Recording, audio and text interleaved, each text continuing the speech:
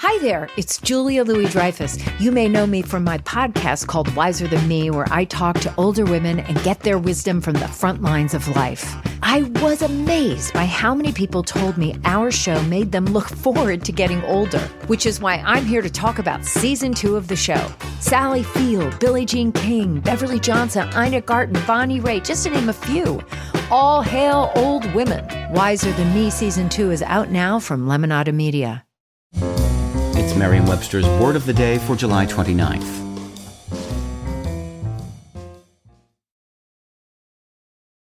Today's word is mêlée, spelled M-E-L-E-E. Mêlée is a noun that means a confused struggle, especially a hand-to-hand fight among several people. Here's the word used in a sentence from the New York Times by Billy Witz. In a Notorious episode in 2000, a fan snatched Dodgers catcher Chad Kreuter's hat as he sat on the bullpen bench, setting off a melee in which Dodgers players and coaches climbed into the stands.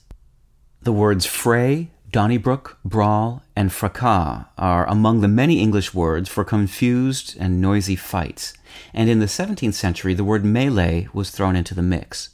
It comes from the French word mêlée, which in turn comes from the Old French word meaning mixture. Mêlée comes from the Old French verb mêler or medley, which means to mix.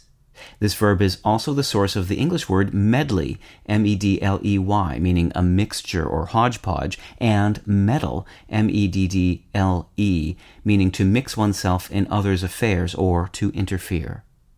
With your word of the day, I'm Peter Sokolowski. Visit Merriam-Webster.com today for definitions, wordplay, and trending word lookups.